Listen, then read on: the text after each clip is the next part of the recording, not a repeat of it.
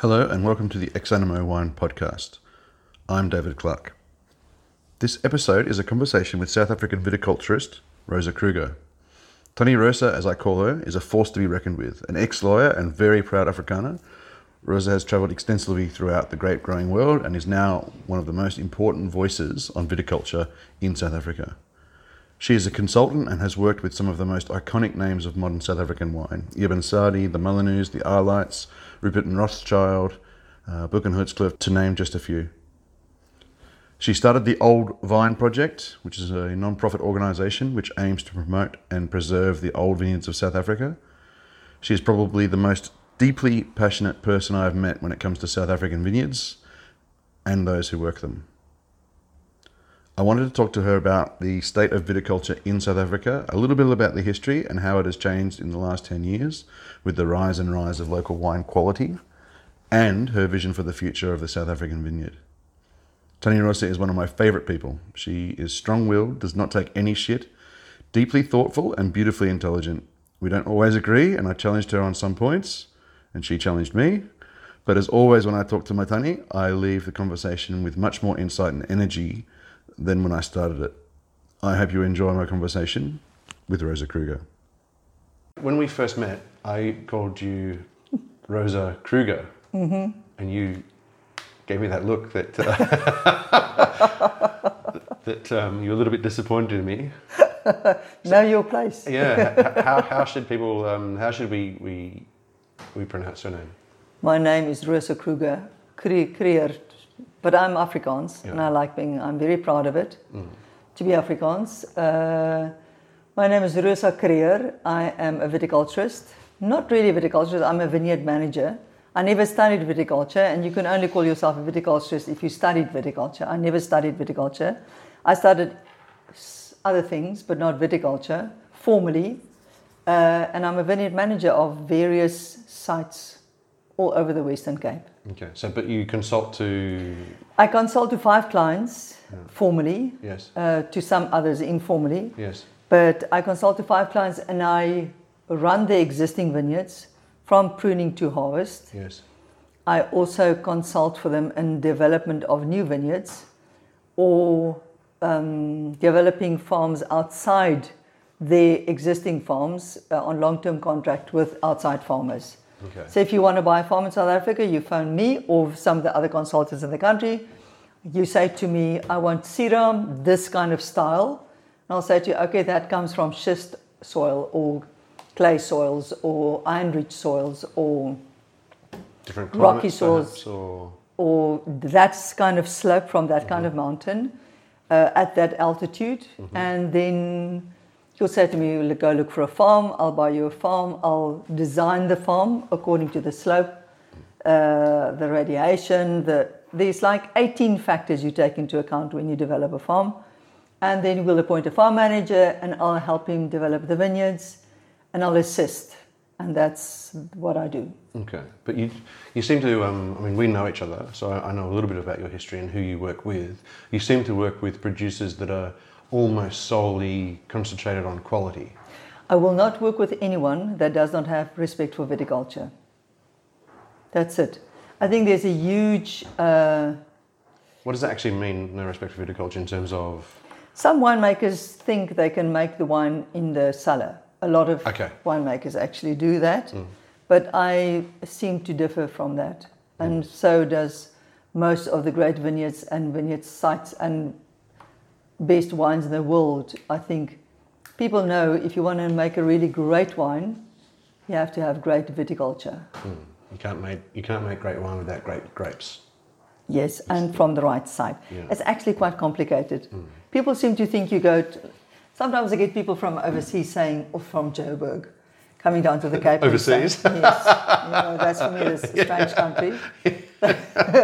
They'll come to South Africa, or they'll come to the Cape and say, buy me a wine farm. And I'd say, well, what kind of wine do they like? They said, well, anywhere, as long as a good address. Okay. So I said to them, you can't just buy a farm and think you're going to make great wine. It's not like making bricks or Tupperware. It's an absolute skill, a science and an art combined in one. Cool. And how did you said you didn't grow up in wine. How did you get to wine? So you grew up in Pretoria, is that right? I was born on a farm near the Kruger National Park, which I absolutely love. Is that Kruger or is that Kruger?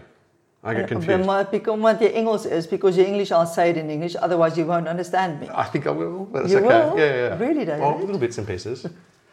But so Kruger in Afrikaans is pronounced Kruger. Kruger, okay, that's right. Yeah. Kruger Nationale Park, yeah. which I absolutely loved because it was completely wild. There was no other people. There were no tarred roads, no telephones. It was completely wild. That's where I grew up. I loved it. And then later on we moved elsewhere, but that was, for me, that was where I was formed as a child. Yeah. Left the biggest impression on you as a person. Yes, I still love going there. I still love going for walks in the wild. And how old were you when you moved away from there? I moved to Johannesburg when I was 17. Okay. When I had to go and study. Right. So I moved I couldn't speak a word of English. I've never been to a city before in my life, actually. Maybe to Durban once. And I was left in Johannesburg with my suitcase and I had to find a job and start studying. So I studied journalism at first, did a postgraduate, started working at a newspaper. And then that was late 80s and the politics was strong at the time. To say the political least. climate was quite volatile. And, yes, and I was a bit uncomfortable with the situation. And then I went overseas for a couple of months. When I returned, I got married, I had my child, and then I started studying law because for me, doing nothing is not easy. I have to do something. So I started, while I was pregnant, I started doing law, studied law, got my LLB degree, started my articles. And then I realized that I really don't like living in a city. I was always yearning for living where there's lots of trees. Did you enjoy the law? I loved law. Most of my family I'm from a very large family. They're all lawyers or farmers. So I loved law. I loved the intellectual challenge of it. And I loved going, my brother-in-law is one of the top, what do you call it when you go? Litigators in the country. He's very good at cross-examination. I love going to court and listening to him. He's brilliant. And so all his children are also lawyers or advocates or something. But when in the business. Yes. Yeah. And I didn't like living in a city. I hated that. I like living in a place where there's birds and trees. So I was offered a job as a farm manager in the Cape by chance, because it was farming a little bit at the time. Sorry, no, that's a huge jump. How did you get offered a farm manager's job in the Cape from doing your articles in Johannesburg? There is a bit of a gap there. Yes, there is. We'll keep it at that. Okay. It's a mystery. It is. Yeah. I did do farming at the time. Okay. While I was pregnant and studying, I was also farming. I actually farmed prickly pears, can you believe it? And prickly pears? And sold it to Woolworths. Okay. I had lots of jobs in my life because since I was 17, I had to take care of myself. Right. So I always had to find some kind of way to make a living. Income, yeah. And then I knew about farming. And my brothers are all very, very good farmers. I think they're very good. Okay. Anything about my family is always very good for me. I've noticed this. My family, they're wonderful people. They really are. I love all of them to death. I think a bit of nepotism and a bit of totally. Bias. No, I don't even excuse myself from that. No. But it's good that you realise it at least, though.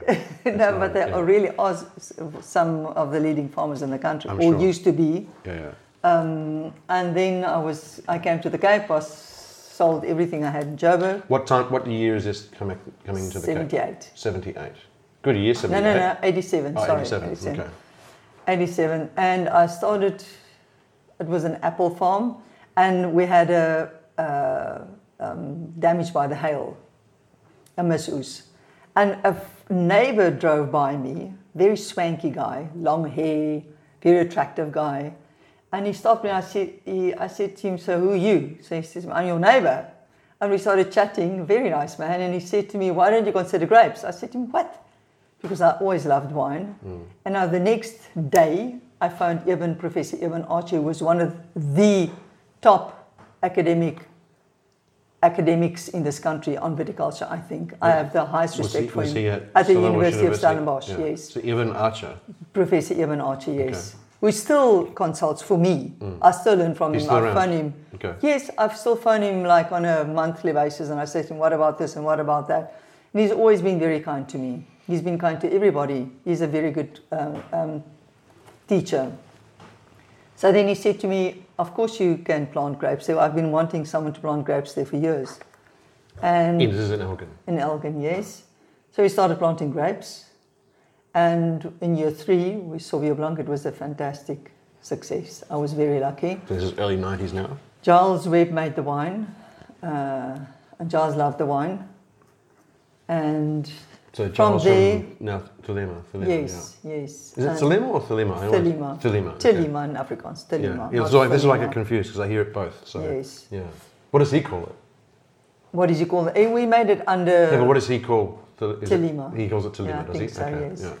Then I was headhunted from there. Okay. Someone phoned me and said, So at this point you're a farm manager? Or? I was a farm manager at the time, yes. Yeah. Not really even a farm manager, I was a farm hand. Right. And so sort of like managing logistics and people and... Yeah, organising the labour. Okay. But then a lot of people, I've been extremely lucky in my life that people always take pity on me and teach me. So at the time I had the... Do you think you inspire pity? I think so. Or maybe at that time you did. I'm not sure if that's the case anymore, or to be fair. Well, why do people still want to help me? So many people have helped me. I don't think that's pity though anymore. What is it then? I don't know. It's an interesting question. But so many people help me. David, honestly, I'm being very honest with you now. I've been helped with so many people in my life. That's why I don't mind helping other people again. Yes. Because I've received so much. Even Archie came to my farm with Professor David Simon, who is the best soil scientist this country has seen, one of the best. And someone like Neil Rousseau. He was the farm manager the vineyard manager at Vergelegen at the time. I met him, I said to him, I'm starting out. He said to me, well, let me help you. So this is early 90s as well? Yes. He came to my farm weekend after weekend on a Saturday in his own time. I didn't have money to pay him. He came to my farm, to the farm, and said to me, do this and do that, don't do this, don't do that. I asked the most stupid questions you can imagine. I was trained to be an attorney. I knew nothing about grapes. You were pretty much green as fuck. Absolutely. Yeah. I was a total idiot, and they taught me. And I also learned, of course, from the labour. Yes. The guys who live on the farm work the land. Yes, and I've always loved working with labour. For some reason, they like me and I like them. So, and then when I was headhunted for the first time, again, lots of people just seem, someone like Francois Viljoen, Johan Viljoen, the Vinpro guys, when I asked, people always helped me. Why? I don't know. You've now confused my mind about why they helped me. But they did. And then from there I was headhunted.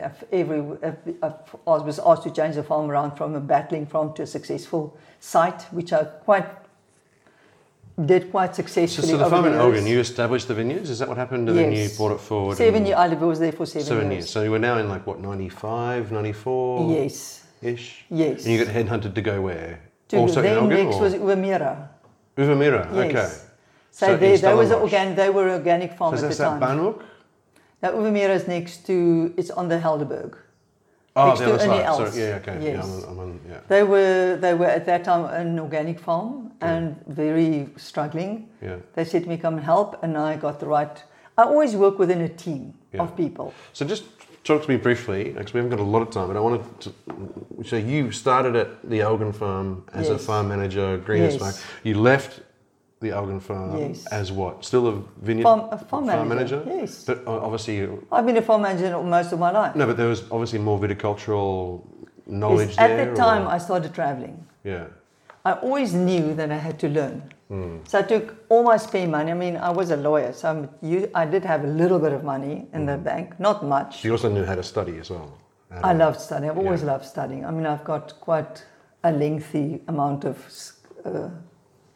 qualifications.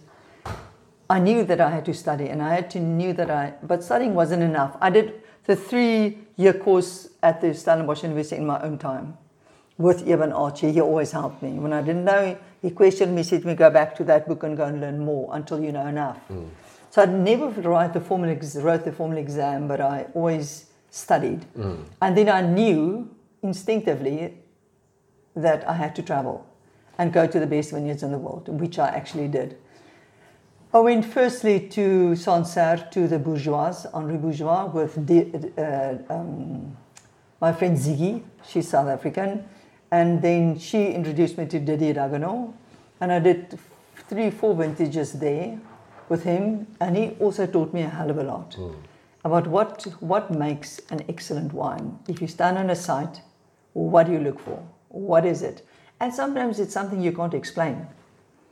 Sometimes it's something sometimes a vineyard looks like a dog's breakfast, but it makes this beautiful wine because things are right. Now, what those things are, I can tell you from 1 to 15, but the last 5 to 20, I can't tell you. Yeah, because sometimes it's the mixture of art versus science. Yes, that's exactly what it is. So from that time to being a, when did you first work as a viticultural consultant rather than a farm manager? How has that changed? So we're in the mid-90s. So I traveled 50 this year now. I've been overseas for 82 times to the best vineyards in the world. I've been everywhere, even to Russia. But people sometimes ask me to consult, and I go and I help them a bit, just to learn. And I came. Then I worked for various different farms, and then Johan Rupert offered me a job. Very interesting discussion we had initially. And then I worked there. I redeveloped his farm with his team. Why was that an interesting discussion? Because I don't think I can't speak for him. I have the highest respect for him. He taught me a lot. He taught me not to be so cheeky. He taught me to... That didn't take, did it? No, he did. He needs to come talk to you again. No, we used to fight a lot, but I really do have the highest respect for him. Of course, also, I think he has a vision that few people have. Because when I started doing the Old Vineyard project, and I knew at some stage that I can't do it on my own anymore, I asked a lot of people in the industry. I went to Vinbro, I went to... We're going to talk about the Old Vineyard project a little bit later, but not just anyway, yet. That was interesting. My first interview with him was very interesting, and then they appointed me, and I worked for him. So you got appointed there as the viticultural person, not the farm manager, is that right? No, it's the farm manager. Okay, yes. Still the farm manager. Then we redeveloped Lormera. And this is what year when you started there? I can't remember. Like late 90s? Early? Yeah, late 90s. Okay. Yes. Yeah, late 90s probably. Then 97, 98. Then he said to me he wants to buy a Rhone farm. And I went looking for a Rhone farm. I spoke to Eben Saadi and the guys, Paul Feit, the soil scientist. I have the uncanny ability to speak to the right people at the right time. The people, like I say, I work in a team and people seem to love to help me. So I always have a team, the most exciting team, soil scientists, moisture specialists, cabinet canopy management, soil preparation guys, all very people with skill and experience. So I found a farm at the farm which I love with all my heart, is the Rivière Rivière. We started from scratch. So when you say Rhone farm, you mean a farm growing Rhone varieties, not yes. a farm in the Rhone? No, sorry. sorry, I have to correct myself there. That's okay. He wanted a farm to do Syrah and the Rhone varietals. Okay. So this is on the southeastern side of the Rivière Castillo? Western side of Southwestern. Sorry, you're right, yeah. Sorry. Of Castilberg. Yes, Castilberg, yeah. Yes. Okay. So on the other side is Rivière Castillo? That's right. Okay. That's 80% schist soils, and I love schist soils. So this is the side that faces Malmesbury and David Simon taught me to love soil. So if you see soil, you can see the wine. You can imagine the wine. And when I saw that soil, I fell in love with it immediately. I went there with Francois Viljoen, who was my other mentor. So you're starting to sound like you were making decisions as a viticulturist rather than yes, a farm I did. That's when point. it started. Yeah, and you're right. Yeah. And then, of course, we founded Kaimansgat for the Ruperts. Where is that? In Kaimansgat, the Rupert farm in Kaimansgat. Where is that? I mean, and that's in Villiersdorp. It's a fantastic site. It's in the circle of mountains. The highest vineyard there is 890 degrees above sea level. This is kind of behind Franschhoek? It's between Franschhoek and Vliersdorp, but it's in the mountains. You drive very high up in the mountains and where it snows in winter. So it's a very secluded place. Is it apples and pears there as well? Mainly apples and pears. So similar to Elgin in a way?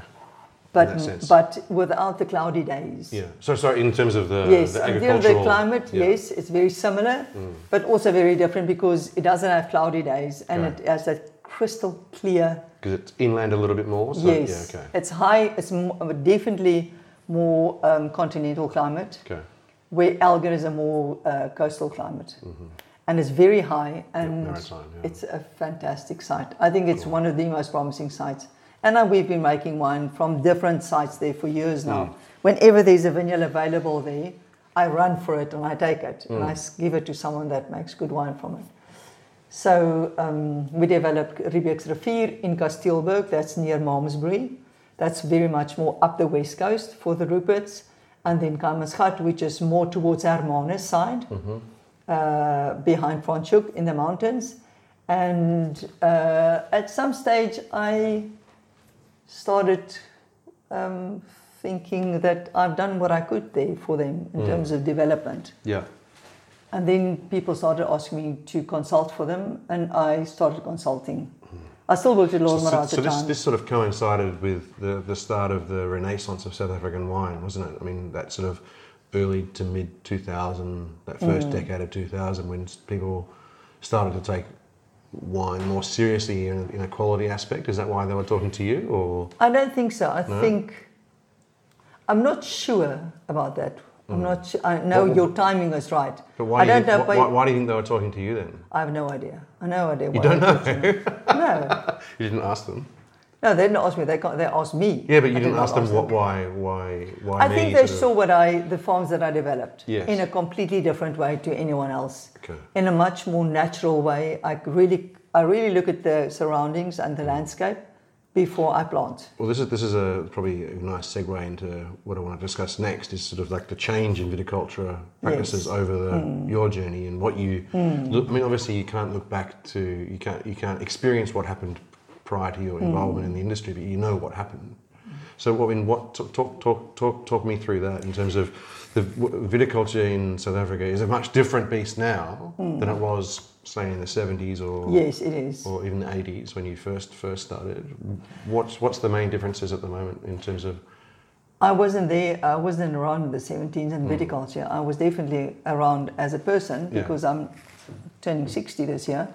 But I was not there as a viticulturist. But I seem to think from what I hear. I wasn't around with Beethoven, but I know what he wrote. Pardon? I wasn't around with Beethoven, but I know what he wrote, is what I'm saying. You're aware of what happened. Yes. Yeah. I can still see it. I can still see the remnants of that time. Yes. At that time, I think, 60s, 70s, it was a cooperative system. People used to grow grapes and deliver the grapes. They did not grow wine. Yeah. And that still today is one of the most detrimental factors in our industry. People grow grapes and they don't grow wine. They're producers of fruit. They're primary producers. Of fruit, yeah, not of wine. And that's a big mistake, I think. And I mean, we were discussing this before, that they sort of get instructions from KWV back in the day and say, you need to do this, add that, take that away, at that barreling, at that weight, in terms of per tonne off that vineyard. And mainly for volume wine. Volume wine, yeah. And so they just did what they were told because that's how they got paid more. Exactly. Yeah. You were paid by volume. There were estate wines at the time, Kanon Kop, but very, as far as I know, I wasn't around at the time as a viticulturist, but very few. Telima, Kanon Kop, Nederburg, Meerlust, but they were far and few between. So I think at the time when I started doing serious viticulture, Nelson Mandela was released on that glorious day from Victor Verster or from Pollsmoor, and people were all of a sudden we could start exporting our wines. People could start importing our wines. We could travel overseas, and there was this beautiful time when people started realizing that shit, we can actually make really good wines in this country, and we can export quality. And I'm not sure when or where journalists started writing about South Africa, but there was this immense interest in South Africa that started blossoming 6-7 years ago. So from a viticultural point of view, what would be the biggest changes from those days until now? Planting clean material. Okay. A lot of so people. Virus is still like a huge issue. I would say, and I'll probably be crucified for it, but I think 80%, between 70 and 80% of Stellenbosch red grape vineyards are virus. Well, we'll get about. I mean, you could go drive through Stellenbosch in about in a few weeks' time after harvest, yes, and you can see the myriad of shades of purple and brown, and mostly purple and burgundy in terms of the. I flew over there with my son. I mean, we're talking about just to be. This is leaf roll we're talking about. It's definitely leaf roll. Yeah. Not all red leaves are leaf roll, but 90% of it is. I last year flew with my son with a helicopter over Stellenbosch, and it was a beautiful picture. Beautiful red vineyards. It's stunning. But for me as a viticultural, I don't know what's going on. Yeah. Yes. Yeah. So I think the realization that virus is a problem, that, and also the realization, it's only yet a realization. People don't practice it yet enough, I think. But people are starting to notice that you really need very good viticulture, a good site and a good jockey to make really great wine. When you were talking about volume being the key previously, yes, that now seems it's to quality. Have, that seems to have been a huge shift in mentality for people. That's not right. complete, but I mean that's much more of the conversation that people talk about. At least people are aware of it now. And maybe it's even going too far. Like, well, less doesn't always mean better. No. There's a certain point for each vineyard that where it's happy producing X amount of tons off the vines that are in the ground. If you go below that, it's struggling. If you go above that, it's also, maybe. I made that mistake myself. Underproduction is as bad as overproduction on a certain vineyard. Yeah. And every vineyard has its own limits. So, I've once made a mistake I spoke to the farm manager at the time and I said to him, drop crop.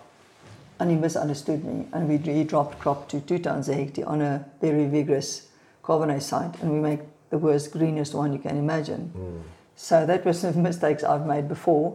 But I think there's a much bigger awareness now of quality. But of course, in practice, people don't get paid enough in this country for grapes. It's a huge issue. It is a huge issue. And because they don't get enough paid, they know what they have to do. A lot of the farmers know exactly how to add quality, but you can't force a farmer to do shoot positioning, to do green harvest, to do tipping and topping, if he doesn't have the money to do it. That's an interesting point, because I think a lot of people think, and obviously I'm speaking on behalf of a lot of people who aren't here, which is probably unfair. They think, no, the farmer doesn't know, he only knows how to produce quantity. And you're saying, no, they know, they just choose not to because it's not a viable option for them, because the increase in quality obviously manifests with a decrease in quantity, and that gap isn't being met with the higher price for quality grapes. I know the sums off by heart. Yeah. If you produce in Stellenbosch, you can expect between 7 and 9 tons a hectare for Cabernet, if you're lucky. This year, of course, it was a complete disaster in terms of volume. Was it? Yeah, this is the oddest year in harvest I've ever had. This is 2019? Yes. The sums are easy to make. We've done that at your ex-Animo presentation 5 years ago. So it's 8 or 9,000 rand per tonne. Now let me do the sums. So, no, okay, yeah. 7 tonnes a hectare. So you get 10,000 rand a tonne, which is high, on the high side. That's 70,000 rand a hectare. If your farming cost in Stellenbosch would be between 50 and 60,000 rand a hectare. So you make 10,000 rand a hectare. 10,000 rand a hectare profit. Now you have to... And what's the average farm size in terms of planting? Oh, shoo. Plus minus? What would you... 30 hectares, 30 to 50 hectares. Okay, so you're trying to live off the 300,000. And then you haven't re-established sick vineyards. You haven't bought a new tractor, you haven't done anything. So the sums it just doesn't work. Yeah. But you also can't charge a fortune for the wines. You have to farm to price point per hectare, per vineyard. So if your winemaker can charge 300 rand a bottle for his wine, he can pay 20,000 rand a tonne. If he only gets 80 rand a bottle for a bottle, he can maybe pay 4,000 rand a ton. So it's all relative. But at the moment we're stuck. We're stuck between 4 quality grapes. Yes. I'm not talking about co-ops. Co-ops, or they're not called co-ops anymore. They're now called salad producers or some other word. The more bulk producers. Yes. Yeah. For the quality guys, it's between 6,000 and 8,000 rand a ton, but that's where it's stuck. So a lot of the guys charge 900 rand a bottle, but they still pay 8,000 rand a ton or 9,000 rand a ton. That's just not right. So that will have to change. We'll have to. How is that going to change? Is it going to change? Will vineyards have to be ripped up before that changes? Because I mean, there is I found a very from looking from outside as a newbie in the country, there is this sort of the farmers are reticent to be confrontational with the winemakers in a lot of respect. I mean, he's always paid that much. I can't put the price up. They seem a little bit docile in a sense, in that sense, you know. I think most of them are docile because they don't get enough money. I don't think they're hard-arsed. I think a lot of the farmers don't get paid enough money to make a decent living. No, I agree with that. But why aren't they a little bit harder or a bit more demanding? Oh, I think because they come from a culture of under being underpaid. Yeah. I think, but also because they know, if some of them just know really well, if they want to be paid more, they have to do better viticulture. And doing better viticulture is sometimes not easy. It's a lot of dedication. Yes, understand. And it's a lot of thinking. And you really have to be the best. To earn more money, you have to put more effort in, and not all much more effort. And not all of them are prepared to do that. No. Is that? Yes, okay. That's fair to say. Right. Yes. Okay, cool. So what are we've spoken about the negatives. Yes. What are the advantages of making wine in South Africa? I mean, I think you're obviously super passionate about it, and we're going to talk about the Old Wine Project in a second. But in terms of, obviously you said you've been all over the world, you've been in a viticultural, capacity, and you come back here. What are you most pleased about? What are you most proud of in terms of what's happening here, and why should people pay attention to South African because wine? I think for me, some of the best wines where a winemaker has not interfered too much. For me, that's quite important to say, because sometimes winemakers make wine in such a industrial way that you don't taste the soil. It's just, for me in South Africa, if you taste some of the best wines, and I will call a couple of names, if you taste the Schist Syrah that Andrea Molyneux makes, or the Skurfberg from Evan Sadi, or John Seckham's wines, they really speak of the terroir. I can taste those wines blind anywhere in the world.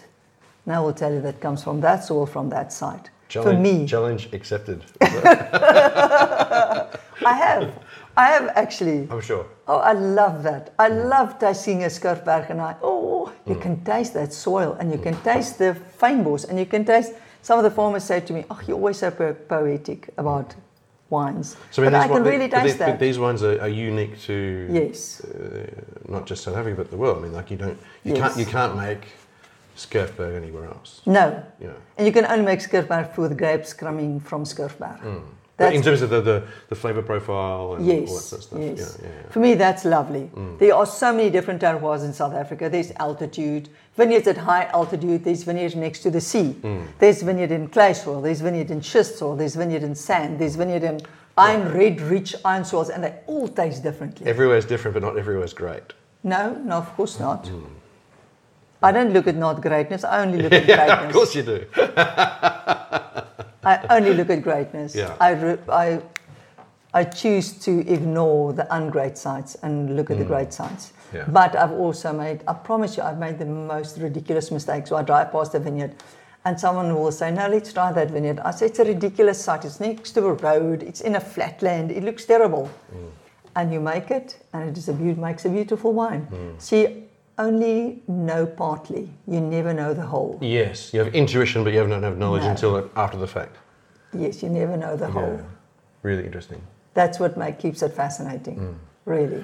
I just want to talk about leaf roll just for 2 more seconds. So, as a viticulture, what is the solution? What is if you rip it out and replant? That's it. Yes. That's the only option. Let the soil rest for 3 years. In fact, that's too expensive. People aren't going to do that. Well, if you want to do the best, you let it lie for 3 years. Yeah. If you cannot afford it, you treat the soil beforehand. Yeah. With what? Before you do it, with all sorts of horrible insecticides to keep rid of the mealybug. So it's quite intense. It is intense, but you can do it. We have done it on several farms. I mean, Vergelegen was the first. Okay. Lormara is squeaky clean after 12 years now. They clean and they stay clean. Yep. But leaf roll eradication and farming clean is a complete culture.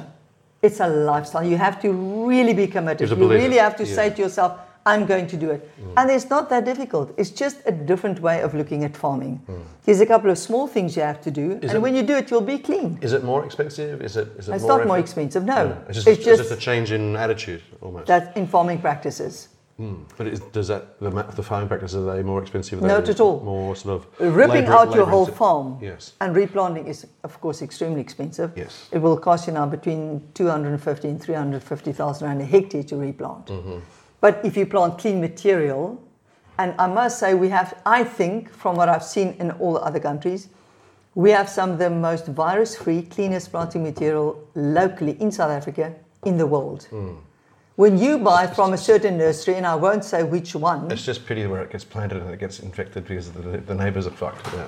That's why the key is to source clean material and stay clean. Because you can be reinfected after 3 years. Right. You can see the infection starting after 3 years. Really? Yes. Okay. Yeah. Yes. And then you can't treat it once it's started. You can't take a tablet or do a spray. Once you have virus, my friend. Okay. It's a terrible disease. It's very detrimental to the wine. But what is it? I mean, was it shut down? Terrible. It's just terrible. Yeah. It makes, very often, you can see the difference in the vineyard because it produces grapes that are pink. Yes. The berries stay pink. They're never coloured because they can't photosynthesize. So the vine shuts down after a certain. Yes, the leaves go red, so they can't. The factory stops working. Yes. Okay.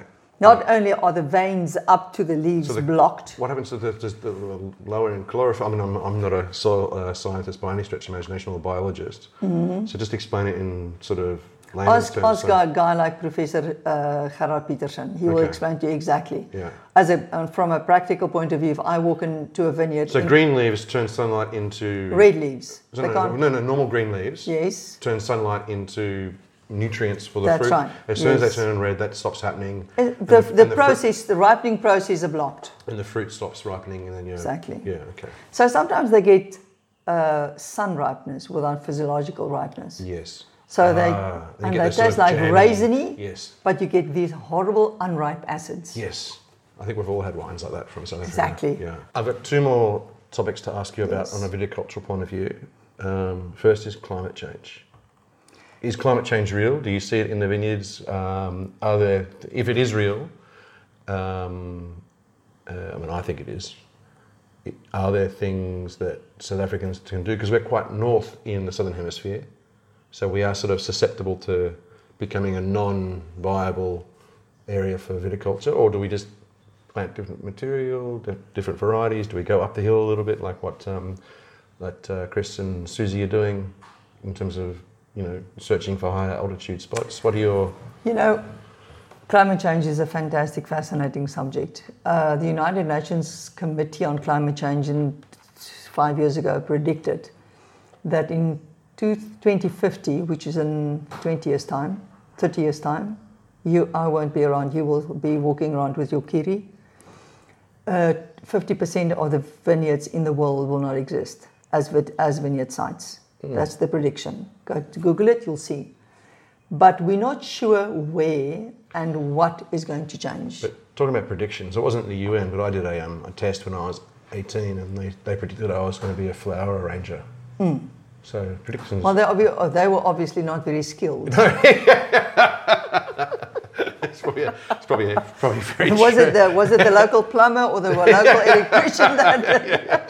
We're talking about scientists here, my friend. Yeah, I understand. And you can see it. I mean, I have not been around long enough. I think you need 200 years to see the change. Understand. But in a small way, I've seen the change in 20 years. Okay, well, let's talk about those small changes in the 20 years. Are there areas now where you think grapes are no longer suitable for making fine wine in South Africa where they used to be? Swartland, I can talk about Swartland with experience. Perfect. Yeah. Swartland is a wonderful place. I mean, the quality there from those dryland bush wines is just fabulous. I'm doing a vineyard, very, very well-known vineyard. I won't say the word because then everybody's going to jump at it. On schist soil on the foothills of Kastelberg that just produces the most amazing, beautiful Syrah that you can imagine. And several winemakers make wine from there, and they all say, and I can taste it in their wines. But that vineyard used to give you 5-6 tons a hectare. 10 years ago, now it gives you 1.5-2 tons consistently over the last 3 years. Maybe it's the drought. Yeah, I was going to ask you. Maybe the drought changes. There's long-term effects and short-term effects. Exactly. So we don't really know. We'll know if there's a really good or a couple of good wet winters if the yield goes back up with the quality obviously remaining the same. We'll know more then. But all the old farmers in Swartland, I mean, the really old farmers. Are there lots of old ones still around? Yes, I love them.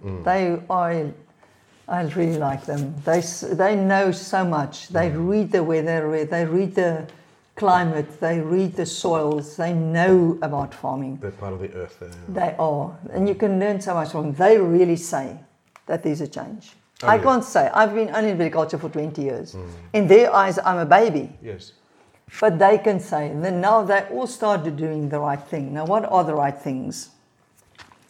Soil health, we know, is something we have to work at in this country. But that's a subject I can keep you busy for 3 hours. I'll just say a couple of things about soil health. We can do this again and talk about whatever you want to talk about. I've learned from some of the, I always say the best. I love thinking that other people are clever.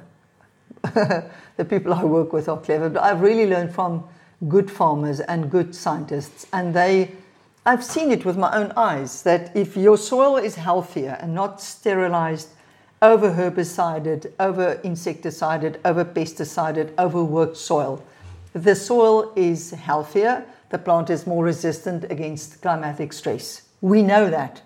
I've been saying that at most meetings I've been asked to comment.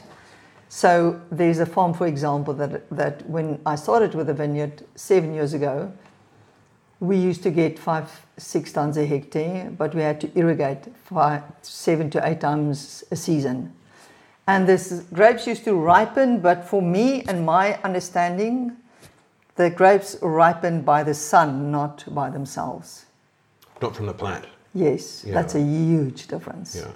Because we have so much sun in South Africa. So you end up with what? Lots of sugar, but also lots of acid? Is that what? No, lots of sugar, low acid. Okay. And unripe acids. Right. Where if the vine is resistant, and we can talk about canopy management. I've changed my strategy with canopy management completely over the last 10 years. I'm doing it in a very different way because of climate change to what I used to do it. And I must say, some of the very best winemakers in the country actually agree with me. They didn't initially. They said to me, my vineyards look terrible. But now they do agree with me when they taste the grapes. But it starts with soil health.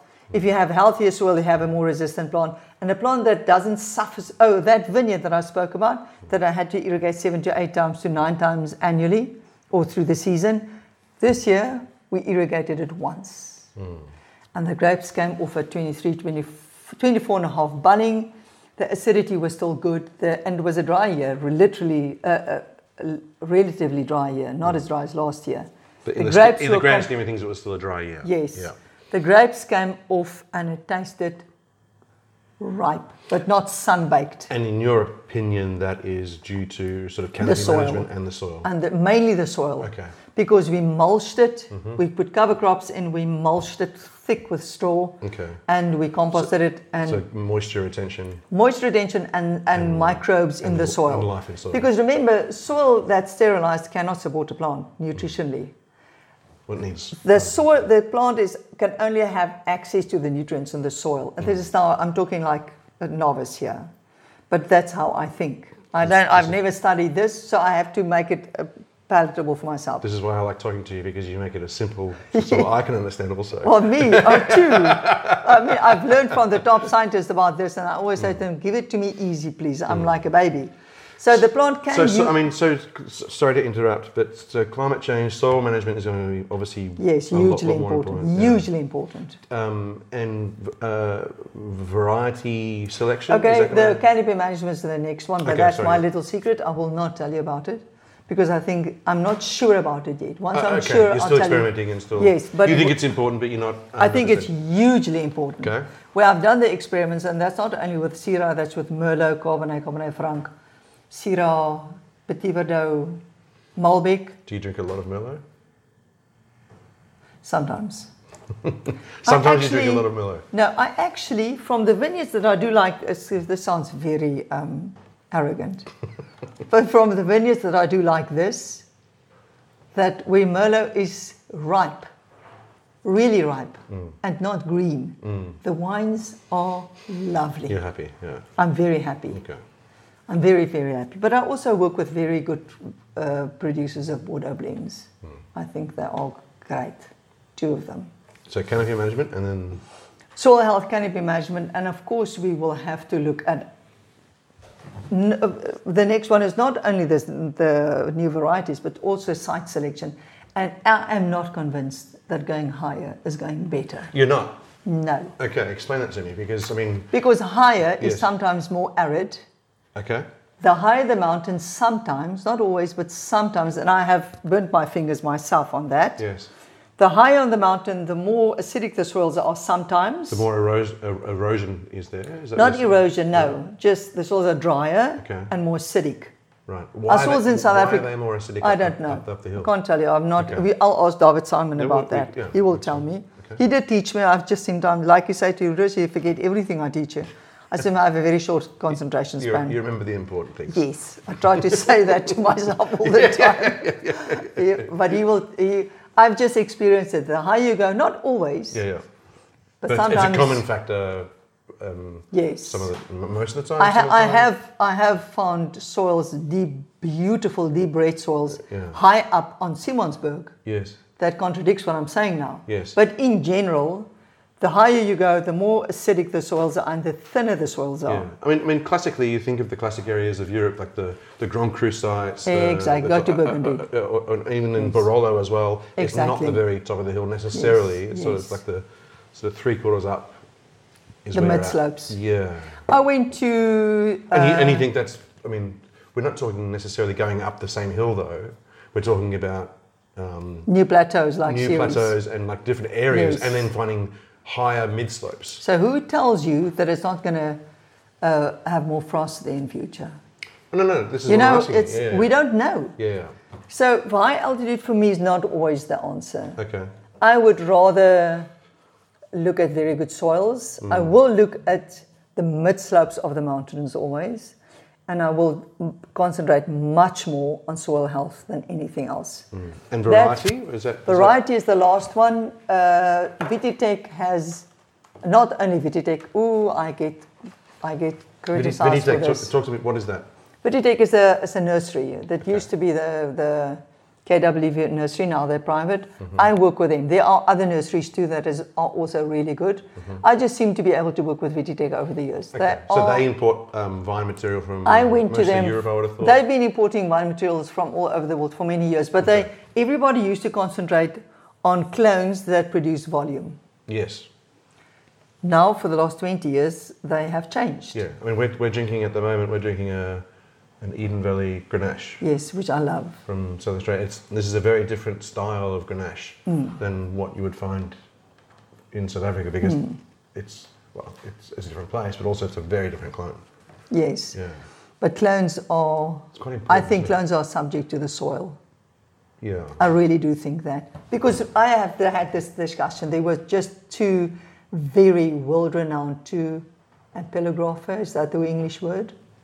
Guys that know variety. The leaves and things. Yes, and they can, they are brilliant. I spent some days with them all over. They came to South Africa to look at our Shannon. Okay. Very, very interesting discussions. We had a dinner at my house once. And after an hour, my head was so confused, I rather started drinking lots and lots of far too much wine. A little bit of Merlot. Very nice. No. Anyway. So we had a long discussion about where were we before we started talking about moving variety for climate change. We had a very interesting discussion about when does a vine actually loses its clonal status? When does a vine The grapes are not the expression of a clone anymore, but the expression of the site. Well, if and when. Yes. If it actually does that. It does happen. When does it do I that? found, maybe that's my romantic side, but from a lot of the old vineyards that I've done, I found that the vine becomes an expression of the site rather than its parent clone after some years. After some years? Yeah, when it's old. I mean, 35, 40, 50 years. I turned 40 just recently. You're about to turn 60. Define old. You're young, I'm old. No, I'm not old. No. I'm still very young. No, but define old in a viticultural sense. Viticultural sense, I would say about 40, 50 years. Oh, really? That long? Yes. Okay. Yes, because we've... Well, that's quite a chunk of time in terms of viticulture for a vineyard in this country, because maybe a good segue to talk about the Old Vine Project, because... I think clone is subject to soil. And I really do think so. What do you mean by that, though? I don't know what it's... If we plant clone plant a clone of Syrah SH1 or whatever, in schist on Kastilberg or in sand at Constantia, the clone is not going to tell you what it is. The soil is going to decide what the wine is going to taste like, much more than the clone. Okay, so what you're saying is soil overrides clone. What did I say? Didn't I say that? No. Was my English incorrect? No, it was probably correct. I'm just probably not smart enough to... Okay. to I think clone, what I said, I think soil is a stronger determining factor. When the vines are young. Is that a fair point? As the vines get older, then what happens then? So things, a bit of symbiosis, things come together? I think soil overrides clone as a more determining factor of wine style than clone. Yes. And the older the vine get, it's not only the soil, but also the total terroir, the total climate. Okay, I see what you're saying. Yes. Okay, cool. And that, where did we start? Variety. So new varieties? Yeah, or what are the, I mean, the old varieties, the current varieties. When I would travel to France, when one of my trips, I tasted some Roussanne from the winemakers de Becastel, that beautiful Roussanne vineyard over there from Old Vines. Yeah, happy with that. I fell in love with it completely, totally head over heels. Fortunately, the winemaker wasn't around at the time, and I thought, why do we stick to Merlot, Cabernet, and Sauvignon Blanc in this country? Because it's what sells. And Syrah. No, it's because at the time it was international varietals. Same happened in many countries in the world where the industrial of big producers or big names, big varieties, international varieties took over from the local varieties. Yes. In Portugal, it happened in parts of Spain. Yeah. So I came back and I had a long chat to Vititec. No, for the old world, I would agree with you. But for new world, it is the sort of the classic sort of international varieties. Exactly. It's all the French ones and plus Riesling. Yes, exactly.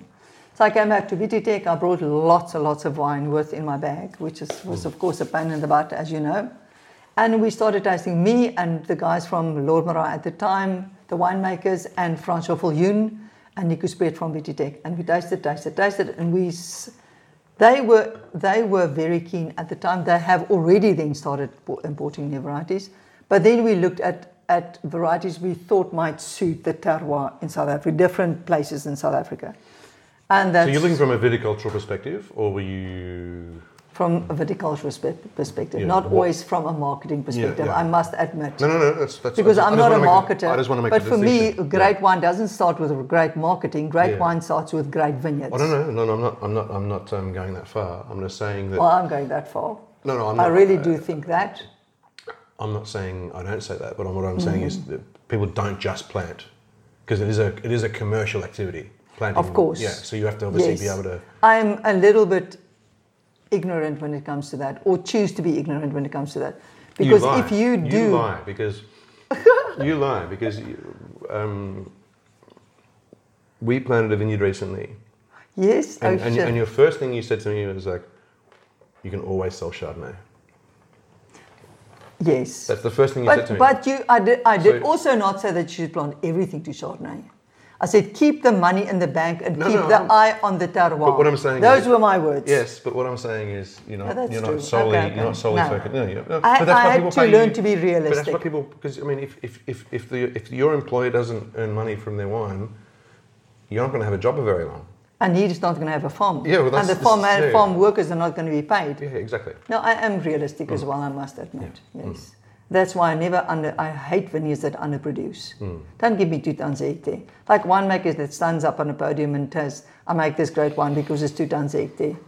My friend, you're not going to be around for long.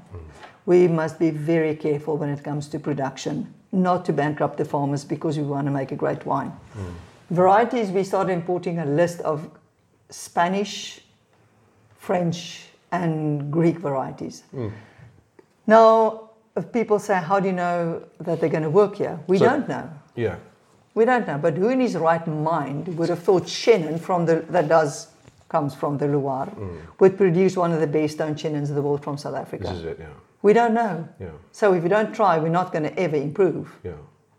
So that's where the Assertico comes from, that has now lately been planted. And Roussanne, Marchand, Viura, Macabeo. A lot of Rhone varieties. I like the Rhone varieties. I also like some of of course, the Spanish varieties, Viura or Macabeo, which I absolutely love. What about Tempranillo? I mean, the most famous of the Spanish varieties, I thought. For me, in my estimation, in my really limited knowledge, I don't think Tempranillo is a good thing for this country. Is Tempranillo sort of almost like the Pinot Noir of Spain in terms of its more continental? I think so. It's sort of we've tried Tempranillo at several sites. It's a little bit like Nebbiolo. Where have you seen Nebbiolo work? I shouldn't outside say of Italy. That. Outside of Italy. Where? No. I mean, I don't know. There's maybe 1 or 2 wines that maybe could compete at a lower level, but at the top end. I feel the same about Tempranillo. Yeah. I do think, for some instinctive reason, Viura, because it can produce at volume, but then it produces those beautiful long wines from Lopez de Heredia. Yeah. What's it called? Anyway, from Rioja. Yeah. And I think... But that's one winery, though. I mean, I know it is one winery. Yeah. But I like the look of the vineyards. I like the look of the grapes because it's small berries. Yeah. It is... This is why people and it doesn't get sunburned. This is why people hire a viticulturist and a marketer, I think. Yeah. Because how many bottles of South African Viura do you think are going to be? How do you think Viura will do in a white blend? I don't say it's a single varietal. Yeah. I think in a blend it will fill up the mid palate. No, I'm not disagreeing with you. Yeah, but there's enough white blends already. Yeah. But I think the white blends, we lack one thing in South Africa. Yes, yeah. In whites. What is that apart from Chardonnay from Elgin? It's acidity. We need more acidity it's in a our warm grapes. Climate. Yeah. Exactly. So if we can have Picpoul Blanc, which is high acidity, or things like that can fill out the mid palate and or produce a bit more tension. More acidity. Yes, a little bit more length, a bit more tension. Isn't that a good place to be? I don't think the white's the issue in South Africa in general, though. I think the reds are probably, I mean, looking at a big picture, you would think that South African whites in a whole are probably a little bit better than the South African reds. Yeah, you say so. I believe that, but I'm too scared to say that, actually, because I really like South African whites. But I must tell you, David, I think on reds, it's going to be managed more than anything else that makes a difference. Okay. Yeah, right. Now, I didn't think about it before, but you seem to be a very good interviewer. I really do seem to think that, especially after this season. I've picked some of the Bordeaux varietals from warmer sites, not warm sites, definitely not from Swartland. Yes. That produced stunning wines. Yeah. Because the canopies were done right. I think this whole Bordeaux VSP, vertical shoot positioning, leaves plucked out, grapes in the sun, is not right. It's one of the things I want to talk to you about as well. I mean, we didn't discuss this beforehand, but I quite like the fact that there's areas within South Africa that you think that varieties just do not work in. Because coming from Australia, we just say, well, they all virtually varieties. Most varieties work in most places. They're just there's just a different expression. So Yarra Valley Cabernet is very different to. But you can produce it in both Coonawarra places. Cabernet is very different to Tasmanian Cabernet, to to Margaret River Cabernet. Whereas here, Swartland, no. Swartland Sauvignon? Yeah. Swartland Merlot, please. Yeah, but I mean, there's a lots of Cabernet in Swartland, or has been historically. You know, I've been corrected very, very justly by a farmer recently. One of the best farmers I know. He runs a 2-hectare estate in Kastelberg. Fantastic farmer. Very shy guy. I won't say his name. I learned a lot from him. He's very shy, obviously. Yes, he is very shy. But I really like him a lot. When I moved to Swartland 10 years ago, he phoned me up and he said, "What do you think about Cabernet in Swartland?" I said to him, "It's a dead no." And then he started producing Cabernet in Swartland on a big scale. And for him, Veritas is very important. He always wins Veritas. Is an awards. Yes. Yeah. So for the local consumer or the local clientele, whatever the word is. And then 2 weeks ago, I always go walking on the mountain. And he has a Cabernet vineyard very high in the mountain. And I stopped at this Cabernet vineyard and I looked at the canopy and I saw this Cabernet with the berries were size of blueberries. Very, not a small crop, a good crop, but small berries, small bunches. And I tasted it. And I thought, oh my Lord, I made a mistake. So there, I come back to my point. I think canopy management and the way that you do your viticulture on the reds is very, very important. That's why I really look the pruning of. Why such a difference between reds and whites in that sense? Then? I don't know. Yeah, right. Is it the tannin? I honestly don't know. I think because reds traditionally always ripen later than the whites. And it's that hanging through the heat waves that kills most of the varieties in South Africa. Yes. The heat waves of February, 3 days of 38. You know what that does to a vineyard and to a grape. They just can't. It's just too much. It's like shit. Yeah. They ripen by the sun and not by themselves. And that's most of the whites are taken off earlier. Yes. Maybe that's just a practical thing. Yeah. And most of the reds, like Cabernet, and a lot of the reds are taken off later. But is it because sort of tannin ripeness is not a concern for no, most of the whites? Some cultivars just ripen later than white. No, but for whites it's not a concern, so you don't have to actually keep them on as long. You can actually get them off early. No, they ripen naturally. Yeah, okay. Chenin ripen naturally to 23, 24 bulling in mid-January, end of January, where Cabernet is only past veraison mid-January. So it's a cultivar-specific thing. Okay. But also reds, of course, are being harvested a bit later than whites traditionally. You would harvest whites at 23, 24, but most reds are picked at between 24 and 26 or 24 and 25 bulling. Yes.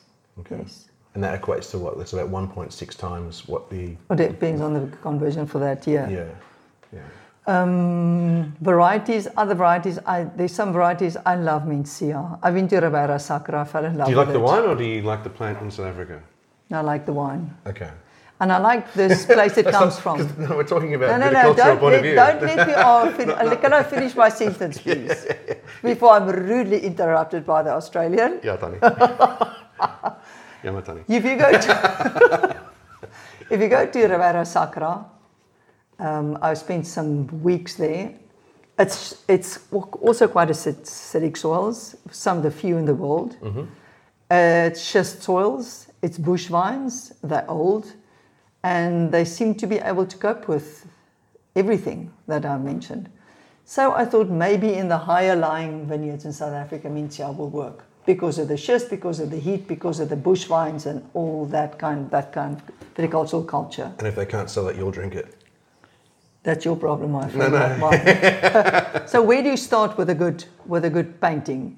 Do you start with cheap paint because it will make a good painting and then sell successfully, or it will make an affordable painting and sell successfully, or do you start with the best paint in the world and then the rest will follow? Yeah, no, I know marketing is a problem. I know that, but for me as a viticulturist, you start with the best that you're given at that time. Yes. And the rest will follow. No, I understand. Yeah. Maybe I'm too optimistic. Yeah. But I really believe that. No, absolutely. But this is, best from a viticultural point of view, best from a sales point of view, best from a business point of view, best from a marketing. Like they might not all equal the same thing, but you need equally all of those inputs to make the right decision. Is what I'm saying. Sitting with lots you need both perspectives to make the right decision. You can't just base plannings on marketing. That's fucking ridiculous. Exactly. You can't just base plannings on viticulture because it's a commercial venture. You need to sell it. Of course. Those two things aren't unrelated. They need to work together. Yes. Yeah. That's why if a guy comes to me like you did with your wife and say to me, what do we plant here? I'll always look at the cost. Yeah. For me, it's very important that farms are farmed sustainably. I hate to come to a farm and there's a truck standing with all the furniture on the back and the mother and everybody's crying. Sustainably by a financial point of view. Yes. Yeah. That is for me very important. All the more in South Africa. And also, I've been sitting with lots of marketers and say, yes, just plant Chardonnay, man. Chardonnay will sell everywhere. Plant it in Swartland, plant it everywhere. It's true, but would it make the greatest wine that you can on that terroir, on that land-specific site? Yeah. That's always the question. Yeah. So new varieties, I know they're controversial. I know we're taking a chance. But I think now with Vinpro has now, under the guidance of the very good Francois Viljoen, has now started planting these new varieties on different sites in the country. So Vinpro is the sort of the government-mandated viticulture? No, it used to be government-mandated. Now they're private. Are they private, are they? Yes, they are. Right, okay. And Francois Viljoen is in charge of that. And they have a team of consultants, viticultural consultants, and I work with most of them, and I really like all of them. We have very, very good viticulturists in this country. People like Johan Viljoen, Francois Viljoen, Johan Wiese, Pier Schneiman, Konrad Skutte, that's just consultants, not farmers. They know. I mean, I belong to their little group, and I'm like the baby, the junior there. And whenever I have a question, I post it on the WhatsApp group, and they give me an answer within seconds. Oh, bang. Yeah, right. It's fantastic. And there's seemed to be a working together culture that I really like. So Vinpro is now going to farm or plant some of these new varieties on different sites and different soils at different altitudes. And that will tell us what will do better in which site. Okay. So the farmers will have a huge advantage of that. A lot more information. Yes. Yeah. Yes. Cool. What you can expect from Mencia in Darling versus Vredendal versus Stellenbosch versus Elgin. That would be fantastic, I think. So one of the key things to happen in viticultural circles in South Africa recently, in the last sort of 10 years, is the establishment of the Old Vine Project, which we obviously mentioned a couple of times already. You were a driving force behind that. I used to be, yes. You were a driving force behind it. That's right. Yes. So where did that germinate? Was it your idea? Was it a conversation with a couple of people that you thought, fuck, no, that's a good idea, or what was the? You know, I mentioned it before, I went to the south of France and I tasted some of the old wines of the world. I also went to with Didier Dagenot, and I went to Alsace. I had a good friend there, Domaine Paul Blanc, that made beautiful, beautiful wines from old wines. And I tasted the wines and I thought, but this is different. I tasted it. And I said to him, what's so different about this? He said to me, it's old wines. And I thought, what's old wines? What is your old wines? What does it mean? And they described to me, Didier Dagenot taught me a lot on that. So I came back to South Africa and I spoke to Evan Sadi about it, and I spoke to some winemakers about it, and they all said, well, we do have old vineyards. And at that time, they've already been... What year is this, roughly, plus minus? David, I don't know, do numbers. I can't remember. Late 90s, early 2000s? That's just before I started working at Lord Marat, late 90s. Okay. So at that time, Markin was already making the Semillon from the famous Semillon in Franschhoek, Malherbe Semillon. Irina van der Rols was already making wine from old vineyards. And Evan Sadi was already making Mrs. Kirsten, but they never called it old vines. Just starting to, though. Yes, yeah. yes. He started, what, 01? I think at the year then I started looking into it. He already made a wine. Okay. So I was not the first at all. There's never really a first in viticulture. No. I'm not saying that, but the Old Vine Project is... Yeah, okay. Then I came back and I asked around. So at the time I was driving around and I asked the vineyard workers if they know. And a lot of the vineyard workers know me. They all know Tannie Rosa. Sorry, but that's the term you use for me. And I like working with them and they like working with me. And then I asked Vinpro, the guys from Vinpro, And then Johan Viljoen. What were you asking them? Like, what were you asking Where them? are the old vineyards? Okay. Do we have old vineyards? Yeah. And where do we are have they? them? Where are they? Nobody knew them. Yeah. Okay. Nobody knew where they are. And then they said, well, go look there and go look there. And then I drove to Skurfberg the first year and I got sick on the way. Now to come back. This I did in my spare time. So Skurfberg is where? Skurfberg is a beautiful place. Sand, red sand, up the west coast on a little mountain overlooking the cold seas of the Lambert's Bay area. So it's about 40 kilometers from the sea, but it's high. And so if you're driving from Cape Town? If you drive from Cape Town, it's about 3 hours drive from here. Up the west coast. So north from Cape Town? Yes, up the west coast, north from Cape Town. Unirrigated bush vines, So old vines. Olifantsberg in WO, is that right? Yes, or that's right. Yeah. I think it's Olifantsberg. Yeah. Citrusdal. Citrusdal. I think so, yes. So I went there and I got lost completely because just getting to Bossievandel's farm is an impossibility. So I got stuck with my Land Rover at the time and and then some farmer helped me and late that afternoon I arrived and when I walked onto that farm and I walked in that vineyard, I knew this is just, the first was not Bossie, the first was Henk Lang, the Samuel. And when I saw that, I thought this is just neighbours something. virtually? Yeah, they are neighbours on that mountain. There's only 3 vineyards on that mountain. It's 3 small vineyards. And is it sort of like a plateau, or is it? No, it's a plateau on top of this. It's hardly a mountain. It's a high hill, you can call it. Right. But it's the most fascinating place because it's surrounded by fynbos, and all the farmers there have different farming. What do you call it? They have sheep and apricots and cattle and this and that, and the leopards eat their sheep. Then they farm cattle again, and it's a very, very. It's like Italy in 1960s. Yes, and the people are like that as well. They really? don't have cell phones at that time. It was impossible to get hold of them. When you phone them, they either. Did they have fax machines though, or not? No, they had nothing. I promise you. And when you phone, when I started the Old Vineyard project, now I found Skurfberg. I found Ibn Sari and I said, let's make wine. He said, absolutely. So why are you phoning Ibn Sari every time? Because I have always loved his wines. I absolutely loved his wines. At the time I was working at Lormara, and I also said to my own winemakers at Lormara, let's make something from this. Everybody was very critical at the beginning. They said, are you crazy? Driving vines, grapes 3 hours away, 4 hours in a truck, from a place where nobody has heard of before. There's no terroir. Orange groves. Yes, where there's just fynbos and crazy people. And I convinced them, and we made the wine. The wine was just stunning from the start. I think I was very lucky at the time because my first hit was it's still one of my favorite wines in the world. Is that your first sort of? Yes. Right. Yes. And who told you about that one? Johan Viljoen from Vinpro. Okay. And then the farm workers started telling me about others. Oh, right. The farm, they would say, yes, mevrou, there's this vineyard there on that farm. Turn right at the red tree, then turn left at the gate, and then you go through an orchard, and there it's on the hill. Now you try and find that place. So it took me a long time. But then I went to Savas, our institution that records all wine and vineyards. All the statistics. All the statistics, yes. And at the time they said to me, no, all farmers' information is confidential and we're not allowed to release it.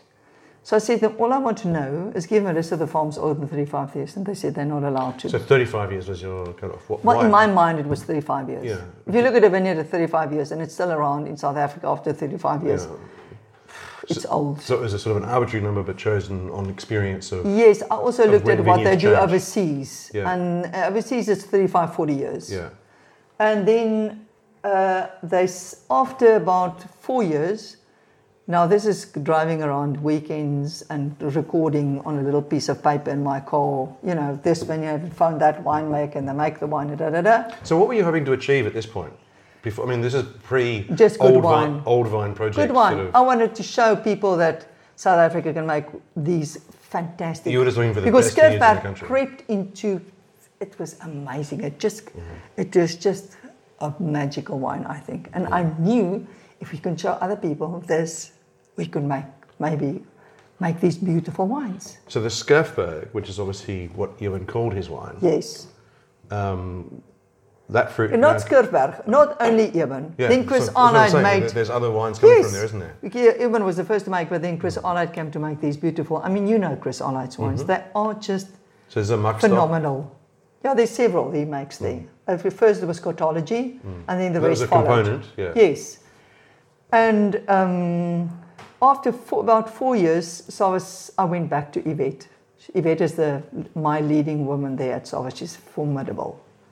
I said to Yvette, please, man, I need the list. I can't drive around. I don't have money left. Please give me the list. And she said, okay. Then the press started writing about these wines.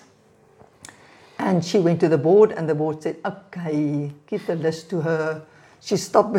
I'm sure they all said to each other. Just make her shut up. She's so irritated. Yes. But with the two conditions, that I'm never, ever to financially benefit from the project, which I haven't up to now. I've never had 1 cent from it.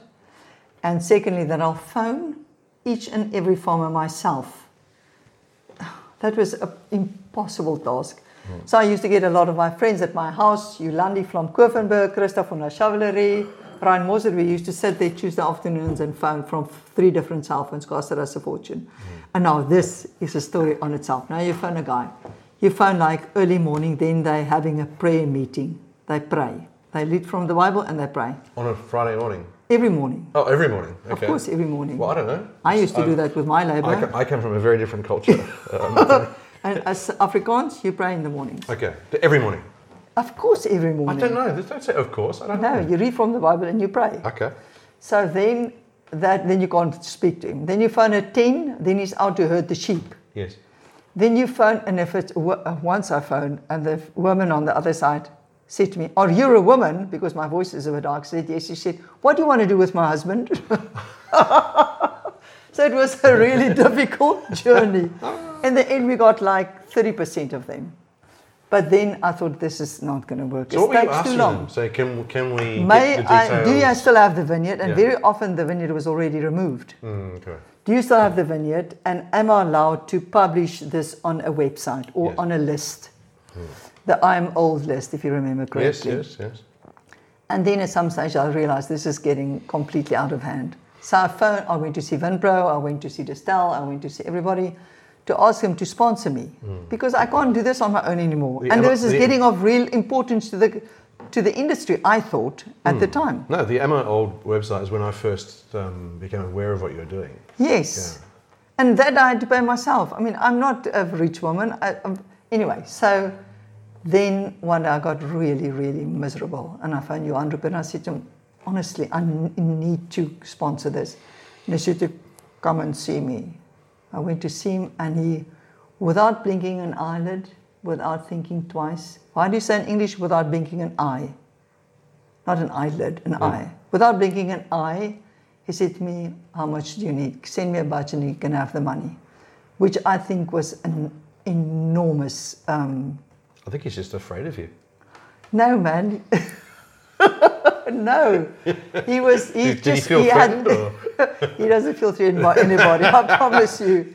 But he was, I think he was incredibly generous. I will always... And it's because of him that we now have the Old Vineyard Project. Then, of course, I appointed... So let's start there. What is the Old Vineyard Project? We've alluded the Old Vineyard Project is... As it is now. As a non-profitable... Obviously, with that injection of cash, it became something else. What did it become? It's a non-profitable legal entity who now has members. It has a legal structure. So if you have vineyards older than 35, you become a member. You pay a fee, a very, very small fee, and you get onto our list. We have... the aim of the project is to try and preserve old vineyards. So promote and preserve. Promote and preserve. But it's mainly a viticultural organization or viticultural movement, not a marketing tool. It was formed by a viticulturist for viticulture. That was the aim. Then how does that manifest itself then in terms of is it sort of like to share information on how to prune and farm these old vineyards? Is that the idea? From a viticultural point of view, people can phone in and ask me, we hopefully one day will have enough money to appoint a viticulturist again.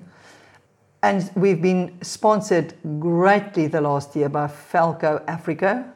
Falco is the pruning shear people. They, Gijs from Falco, he just...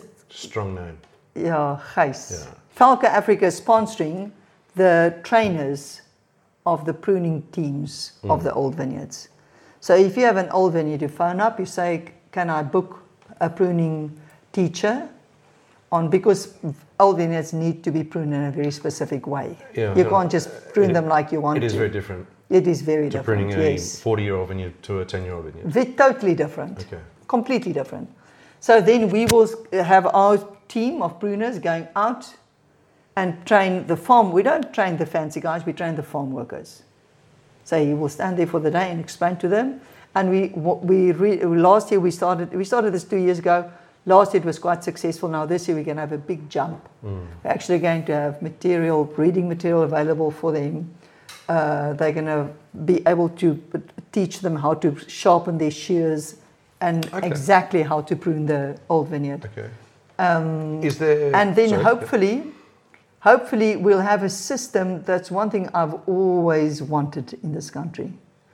Is a system whereby farm workers can get onto an accredited system of training, where you will get taught by the Falco team. So I've been through in year one. The old so vine you're a pruning course. Yes, for example. You have done year one. Yes. Year two, year three, and year four. You're a master pruner. And then you're certified. Yeah. Okay. Then you're certified as a master pruner. That's very cool. That would be fantastic. Yeah. No, very cool. Because I think the farm workers of this country, the level of knowledge, and is completely underestimated. They know how I learned to prune, not only from Eben Archer, these guys live from in the the vineyards. workers. These guys live in the vineyards. They every day, men and women, and the women are still underpaid compared to men. Are they but really? that's another topic. Well, it's International Women's Day yesterday, so we're working at that hard. But I think if we can train them and have them proud of their job and have them accredited, it could be fantastic. But that's a long discussion. Social upliftment starts with education. I've always said that. And now in the Old Vine Project, we'll actually do that. So by that, I think if we can look better after the old vineyards and we can make them more sustainable, because that's always the crux. So if people want to learn more about the Old Vineyard Project, where do they go? Go to the website, which is what? Old Vine Project, www.oldvineproject.co.za. Okay. And there we not only do viticulture, then at some stage, 2 years ago, it feels like 10 years ago, we appointed Andre Morgenthal. It's not only me. We have a directors, which is me, Eben van Wyk, the lawyer. Yes. Johannes van Niekerk, the financial guy. And of course, John Lofty-Eaton, the man from Mr. Rupert's office, which I asked for. Okay. And he keeps us on the straight and narrow financially. All right, okay. Yes, he's very strict. He's a bit of an auditor. He's very strict with us, yes. Yeah. And within that framework we operate now. Then we appointed Andre Morgenthal, and that was the best thing we could have done. Andre has given a new momentum to this project that is just unbelievable. He's got passion and drive and loves a lunch. Yes, and loves people. And loves people, absolutely. So we are having 2 tastings a week now with sommeliers, journalists. People even in the world love him. I promise you, I've travelled with Andre to London, and everybody likes Andre. We can't say that on air, please. That sounds very paternalistic. No, but everyone does love him. This is true. It's not. Yes, because you can't be paternal. You have to be maternal. Yes. Okay, maternal is better. Yeah. Since then, of course, the PR part of the Old Vine Project has just escalated. Now, when sommeliers come, when journalists come. But now there's a little badge on the wine, and people can. Since he thought of the idea of actually having a seal on the bottle, saying certified 35 years old. Actually, the planting year of the vineyard is stated on the seal. Yeah. He now has a seal that's policed by SARVIS, so you can't lie about that. The statistic people, which are very. You're talking about being strict. They're they're super strict. They are. Yes, they are. Yeah. And for better and for worse, they do very good things, and they do some. Yes, but they do a lot of good work, honestly. No, and they have helped the Old Vineyard Project in a huge way. So now it's the seal and the transparency is policed by SARVIS. We have a seal. We have tastings all over the world. We're at ProWine next week. We're in Spain the week after. I'm going to Japan. I don't do much Why of the are you PR. going to Japan? Is that related to Cathy van Zyl? Cathy van Zyl asked me to do her Master of Wine in Somerset West. Yes, I work quite closely with the Master of Wine group. I don't know why, but they seem to get along. And she's asked me to do 2 tastings in Japan. She brought out a group of Japanese Old Vine Project wines. Okay. Yes, she brought out a group here 4 years ago, and we just seemed to like each other. And she asked me to go to Japan, so I'm doing 2 tastings in Japan of Old Vine wines. I chose 8. We started with 8 members. We now have 50 plus members. And like I mentioned to you before, can anyone join? Anyone can join. Anyone with vineyards older than 35, or anyone that's interested in, anyone can join. The public can join. Just some punter like myself can throw some money your way and get a badge. That's right. And not only that, you get invited to our tastings. We do a lot of tastings to a lot of people. And of course, we're now in Plato, we have a category. That's if you have old vine wines, you get the symbol next to your wine. The Plato is the wine guide. In Plato is the wine guide. Yeah. We in shops, retail shops, we have a complete different section saying old vines. In not all of them, but many. I mean, coming from a more sort of sales point of view, I'm not sure that's a great thing, but well, let's see. That's a discussion. Let's see. You know what about the Old Vine Project is I didn't plan any of this. This just happened. You must be proud of it, though. I love it because why? Because it keeps people on the land. It makes farming more sustainable, and it shows people what South Africa. I think old vineyards. I love young vineyards because they're expressive and they. Quite sexy, you know, they're fruity. I speak as a viticulturist, for God's sake. I'm not a professional taster. You are. You're a highly qualified sommelier. I am a vineyard manager. I walk on the soil. But for me, if I taste wines, I don't taste the terroir as much. When the vines are young? When the vines are young. When they're old, they show me where they're from. They show the landscape. And I think if you're going to have more wines like that, we can show people really what South Africa is all about. One of the things that's been sort of levelled or accused of the Old Vine Project, which I think is a little unfair, is that you're saying that only good wines can come from old vines. Anyone who says that has never read what I write. Yeah, but I just wanted to give you the opportunity to... Old vines, not all old vines make good wine. Because I've never... Well, that's also a very good point, or interesting point. Sure not. I'm not that stupid. Give you the opportunity to... Because you never said that, you never inferred that, as far as I know. Ever have I said that. I've never said only old vines make a good wine. It's like saying only old people are clever. That's a stupid thing to say. As I get older, the more I believe that, though, to be fair. I feel I'm getting less clever with time, actually. I do say that... So what do old vines bring then? If those two things aren't true... You tell me, as a sommelier. No, but I'm not involved in the Old Vine Project. I mean, you are the one who kicked it off. What was the... Was it the... I mean, obviously young vines make delicious wine. Yes, they can. Yes, old vines can make delicious wine more texture, also. More structure. Young vines can make almost shit wine, and old vines can also make shit wine. I've tasted more... Those 4 things are also true. I've tasted more average wines from young vineyards than I have from old vineyards. Okay. That statement I will make. Why that is another matter. Maybe, now the question is why did some of the old vineyards get old? The one theory, there's lots of theories. Yes. The one theory is the co-op winemaker used to say to the producer every year, shit man, that really makes a nice one, keep it on. So the quality, the inherent quality caused the survival of the old vineyard, if you know what I mean. Do you have any sort of anecdotal evidence of that being said? Or is that just an assumption? Sometimes to the opposite. I know in Skurfberg at some stage the wines were declassified because they had too much acidity in the wines. Now, how that worked, nobody knows. I don't think all old vineyards make good wines. I've seen some old vineyards make average wines, but it's also... The winemaker has to be really careful in the winery, I think. Do not overwork the wines. Do not impose on the wines. Let the wines do their own thing. But I'm not a winemaker, so I can't tell you what to do in the... Yes. But I can taste, and I know my vineyard. So if I taste a vineyard where the wine was overworked, I can taste it. If I taste a vineyard where the winemaker behaved himself and did not behave himself, yes, and was not arrogant. Were you a school teacher at some point? No, better I think you should have been. And the reason why is could be many answers. But I think it's also because some of the old vineyards made really good wines over the years. I think, and they were identified as such and kept alive. I think it gets, in a way, gets back to your point you were making before when you said as vines get older, they reflect their site a little bit more. And that's why wine is so important. That's why we put the place on the label. Exactly. So it's that uniqueness of it. Yes. So old vines are unique in their, not in necessarily only in their in their age, but also in their location.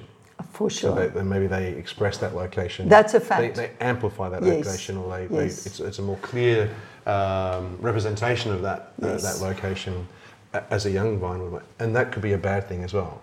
Old vines in shitty soil will just be shitty. But old vines in good soil. It's very interesting that some of the oldest vineyards in the country are planted at high density in old riverbeds. Yes. Is that a water thing though, or is that? I think it's because that's where the water ends up. Yes, like the footpath, like the oldest the Cinsault from Molyneux. People believed. I was taught that in South Africa you must plant wider. So why were these planted at high density and survived? Why? We don't know. That's for me. The ageability and the aging process of old vines need to be studied intensively to know how to deal with the challenges of climate change. Because why did they survive 120 years? Well, because this is just an assumption and maybe a hypothesis. I'll put it on a hypothesis because they were in the sort of the more fertile, more the wetter areas in terms of where the water ends up. They were the highest bearing. And so when volume was the key factor of where the vineyard maybe that could be that. Yeah. But why at high density? Yeah, that's a good question. Because some of them were planted before machines. I guess. Before machines, before tractors. Yeah. So they didn't need to. Some of them were planted in 1890, 1800. That's before that was 1900, 1800. Yes, that was planted during the Boer War. When the English and the Afrikaners were fighting each other. That is a long time ago. That was when... How trustworthy are those dates, though? From Salvers, quite. What, from 1899? No. A very valid question. Because there were 8, I can't remember correctly, 8 or 9 vineyards in South Africa planted in 1900. Nothing before. So they only started recording in 1900. Yeah. Not 1800. Where's my sheet? I'm not good with numbers. It's okay. In 1900. So I'm sure some of them were planted long before 1900. And they were just there, so they just put down it exists as of this point. Exactly. Yeah. So not all old vines make good wine. I've never said that.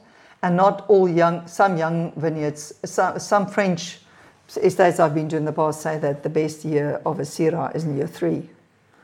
Some people believe that. Why that is because of light and air and more sun, indirect sunlight, I think.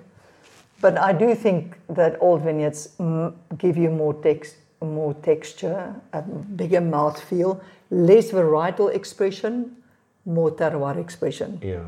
You taste the Chenin, sometimes you're not sure if it's a Chenin. That's my answer to that. Yeah. I once went with, to substantiate what I'm saying, I once went with a very, very well-known international consultant to the to Argentina, where he was consulting for several farms, and every day we tasted about 40 wines for a week long. I was very, very tired after that. That's not your thing, is it? That's not my thing at all. So we tasted, and my only job was to identify, because he knew at the time I was interested in old wines. Okay. And my only job was to keep quiet. I was not allowed to say a word, very easy for me. And I had to... Really? Sorry, what? Sorry? I had to identify the old wines in every wine. Oh, right. So you had to say like wine number 4, 8 and 17 is old wines. Okay. Do you have any idea how interesting that was? That was... How did you go? Quite well, yeah, right. actually. It took me a couple of a while. I'm actually asking the wrong person, aren't I? It was after a while I got like 60% right. Okay. So and did you get feedback straight away from the first day? And the first day he said to me, "You have no idea. Yeah. You have no idea. Just keep quiet even more." Yeah. And then I started thinking and what makes the difference? What makes the difference? By the end of the week, by the end of the week, I knew it was this one, number 3 and number 45 and number 28. Yeah. So if that's not a learning curve, I don't know. But also that also says maybe that the winemaking isn't that relevant.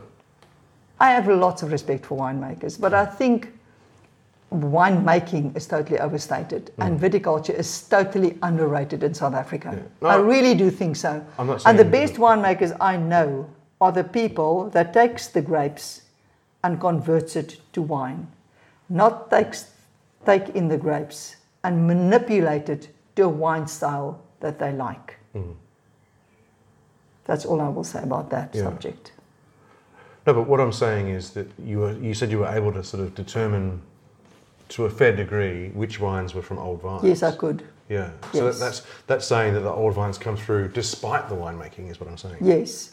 Yeah. Well, fortunately, at the time, all the estates we tasted from all the wines were made in a certain style. Oh, okay, right. Okay. Consulted to by this consultant. Oh, I see. Right, okay. So that was there was a standard. There was a common factor. That's right. Okay. Yes. That makes a huge difference. That makes a huge difference. Sorry, yeah. Yes. So I thought it was just sort of like 40 random wines. No. Then all the winemaker personalities would have shown rather than the terroir. Yes, this is what I'm asking. Yeah. Yes. That's why I was interested in that. Yes. Yeah. I do really think we have very good winemakers in the country. The best winemakers in the country are the winemakers that listen to the vineyard. And it sounds romantic and it sounds very because I'm a viticulturist, but I really think that's true. Suzanne Allight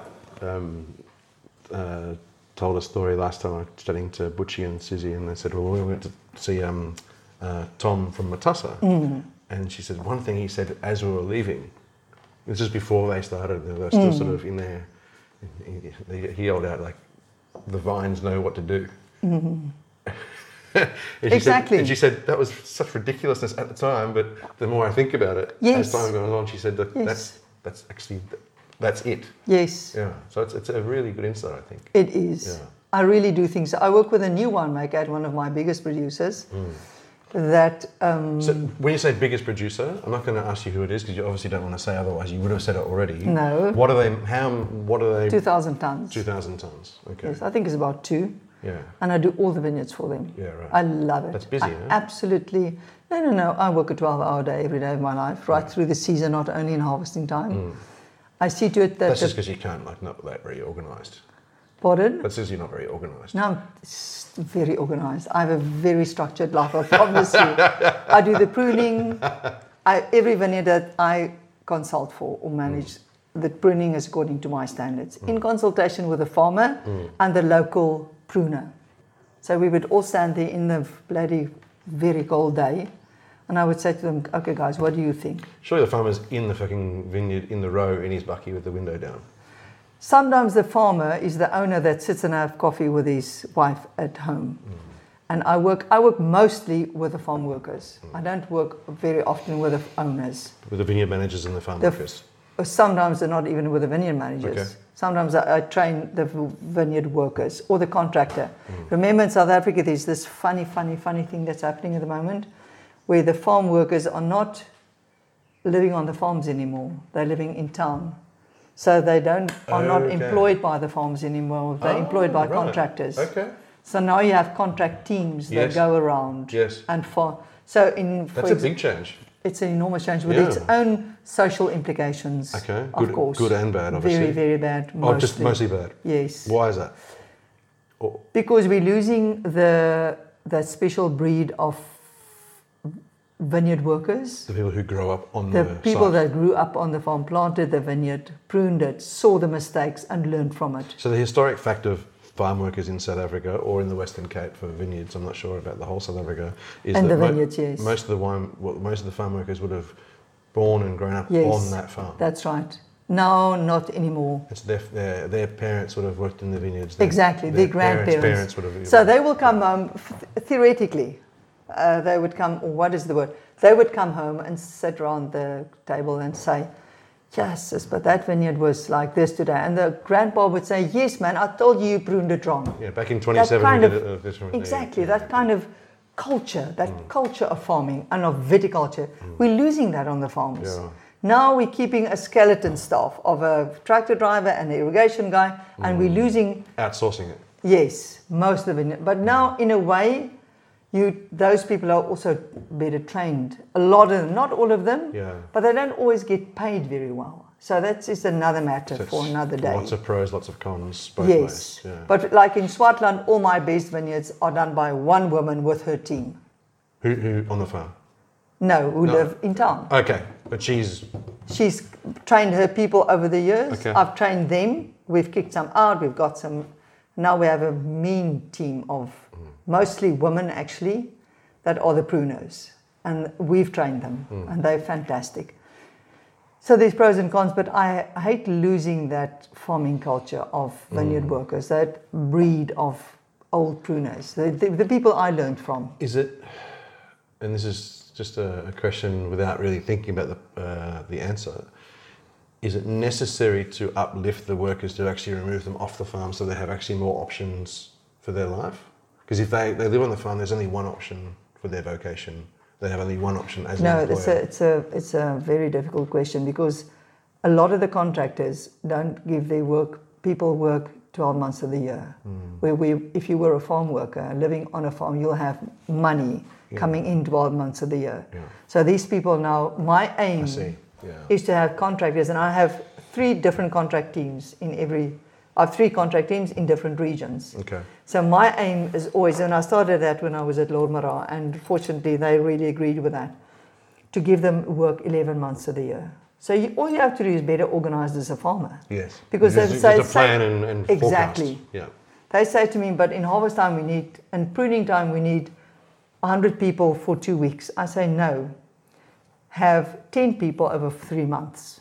Is that okay? It is possible. So it's not time critical pruning in that sense, and that's not that time critical. No, it's not. It's not that time. Obviously, harvest is, but pruning isn't. No. Okay. And there's always other work that can be done in the quiet months, like in April, May, you prepare for cover crops. You just have to plan better, and then you can give people. So to answer your question, I think there were